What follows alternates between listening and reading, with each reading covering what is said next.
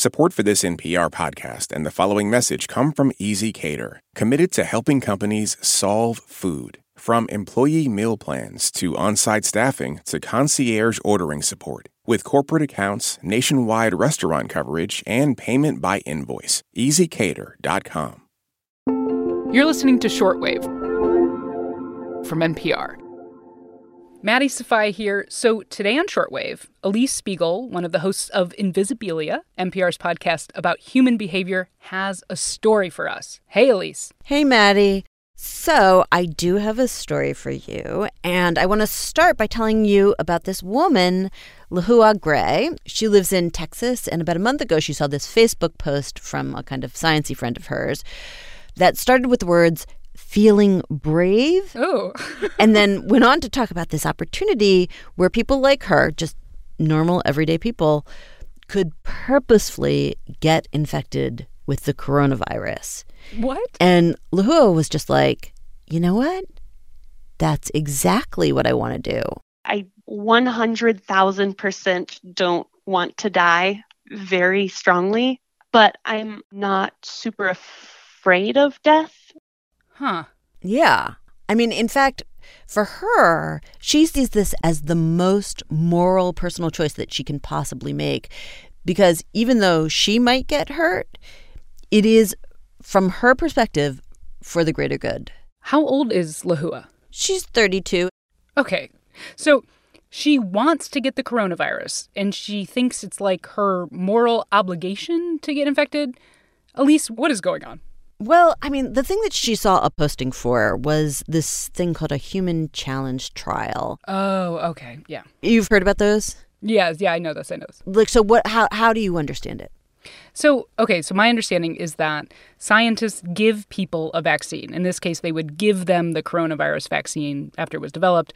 And then instead of just sending them out into the world where they may or may not be exposed to it, the scientists intentionally infect people in a lab to see if the vaccine works. Right. The examples I know of are like for the flu and stuff like that. And it is a faster way to get a vaccine, but there's also some like really bad dark history there. Yeah. I mean, there was a whole kind of Nazi research program where people were deliberately infected with tuberculosis for vaccine development. And there have been other horrible examples. Yeah.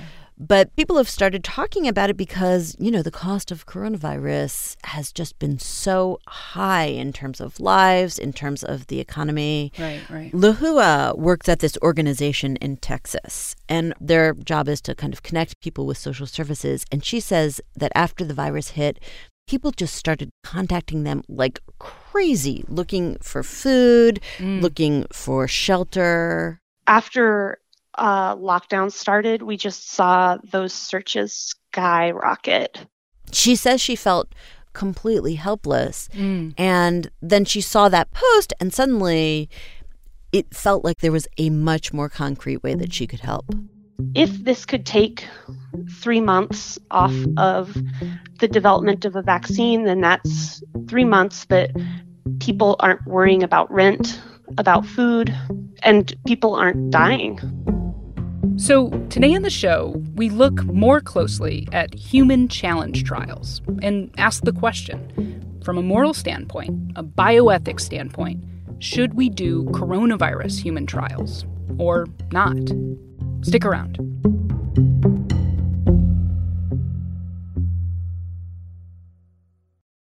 This message comes from NPR sponsor Comcast Business. Is it possible to get business internet you can really rely on? It is with Comcast Business, keeping businesses of all kinds up and running with a network powered by 99.9% reliability. Plus, advanced security to help outsmart threats to your data, and 24/7 customer support to help anytime. With Comcast Business, reliable business internet isn't just possible, it's happening. Restrictions apply. Actual speeds vary.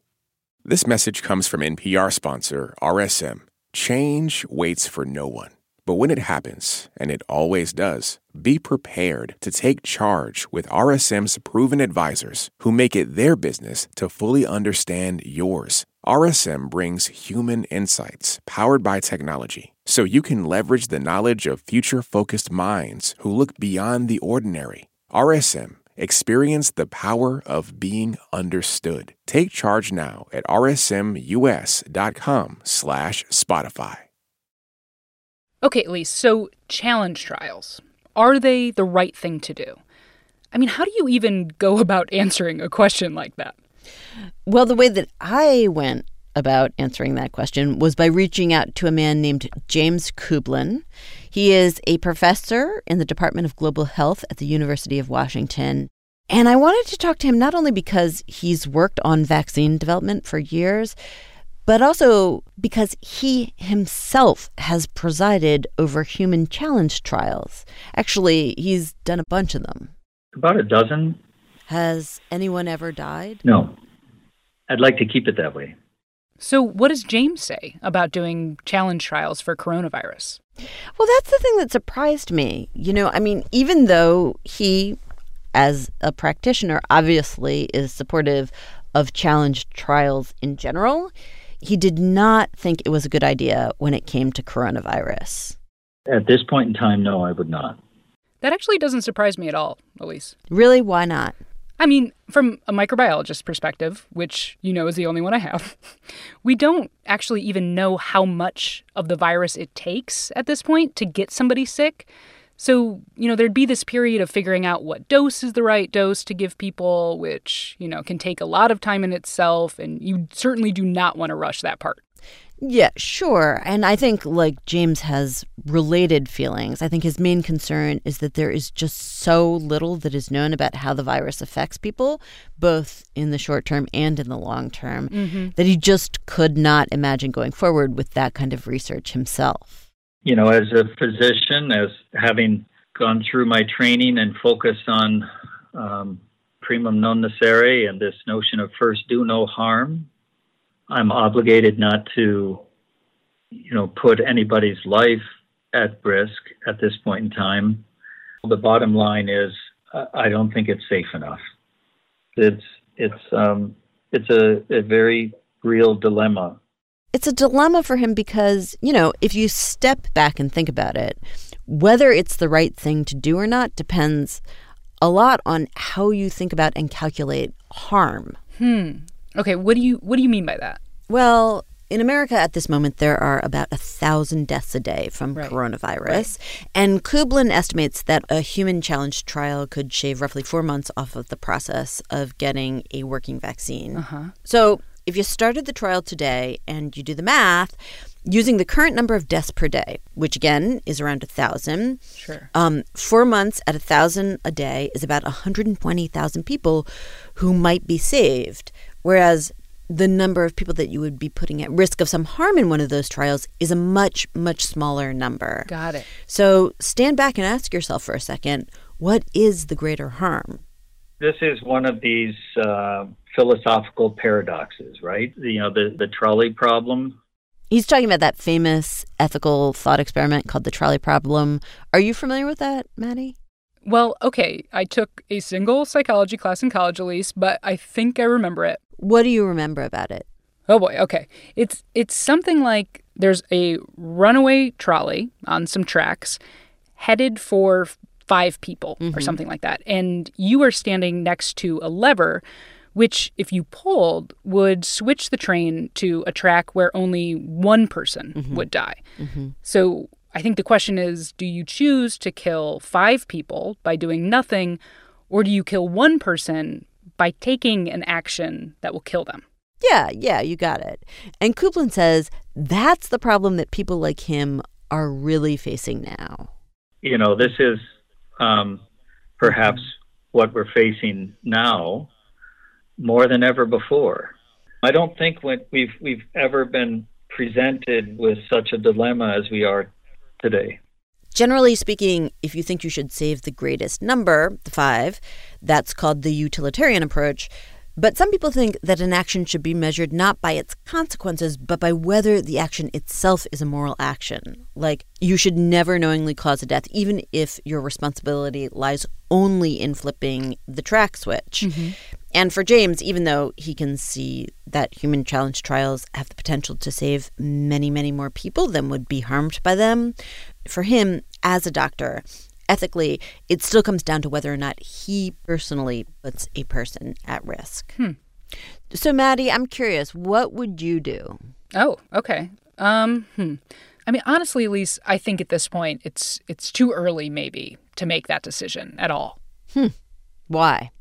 I mean, I think it's like, stuff that we've talked about. We don't know enough about the disease yet for me to feel comfortable with the risk. And, another thing I've been thinking about with challenge trials is that the people I'm most worried about with COVID are people that are immunocompromised, elderly folks, people with pre-existing conditions, that kind of stuff.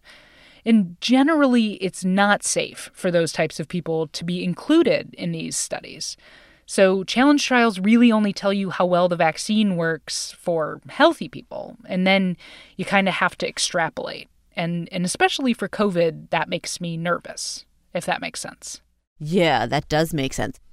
I will say that I did talk to a bunch of people, and it seems like whether or not this is the right thing to do, there is absolutely pressure building to do challenge trials.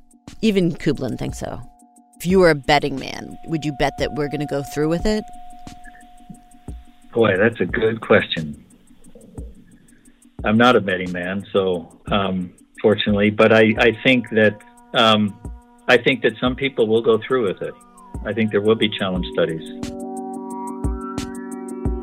All right, Elise Spiegel, we will stay tuned, I guess. I appreciate you. Thanks for the story. Thank you, Maddie.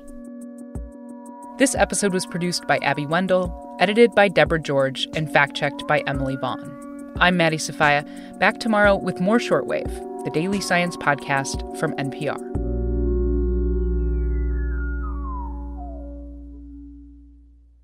This week on It's Been a Minute, I talk out the news with my Aunt Betty. I'm more concerned about the black men that I love than anything in the world because I just don't want to get that call. Also, parenting in the age of Black Lives Matter and the history of police reform. Listen and subscribe to It's Been a Minute from NPR. This message comes from NPR sponsor ShipBob. Brands partner with ShipBob to scale from zero to a multi-million-dollar company. Need global fulfillment centers and real-time inventory data? Get a free quote at shipbob.com. ShipBob.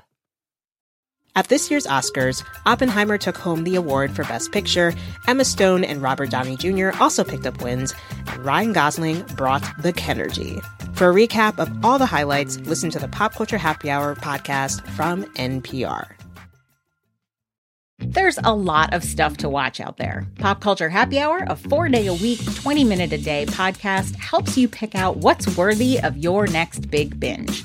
Whether it's a new show, a buzzy book, or a movie that we can't stop talking about, Pop Culture Happy Hour is here with a recommendation you'll want to snuggle up with, guaranteed. Listen to Pop Culture Happy Hour every day, only from NPR.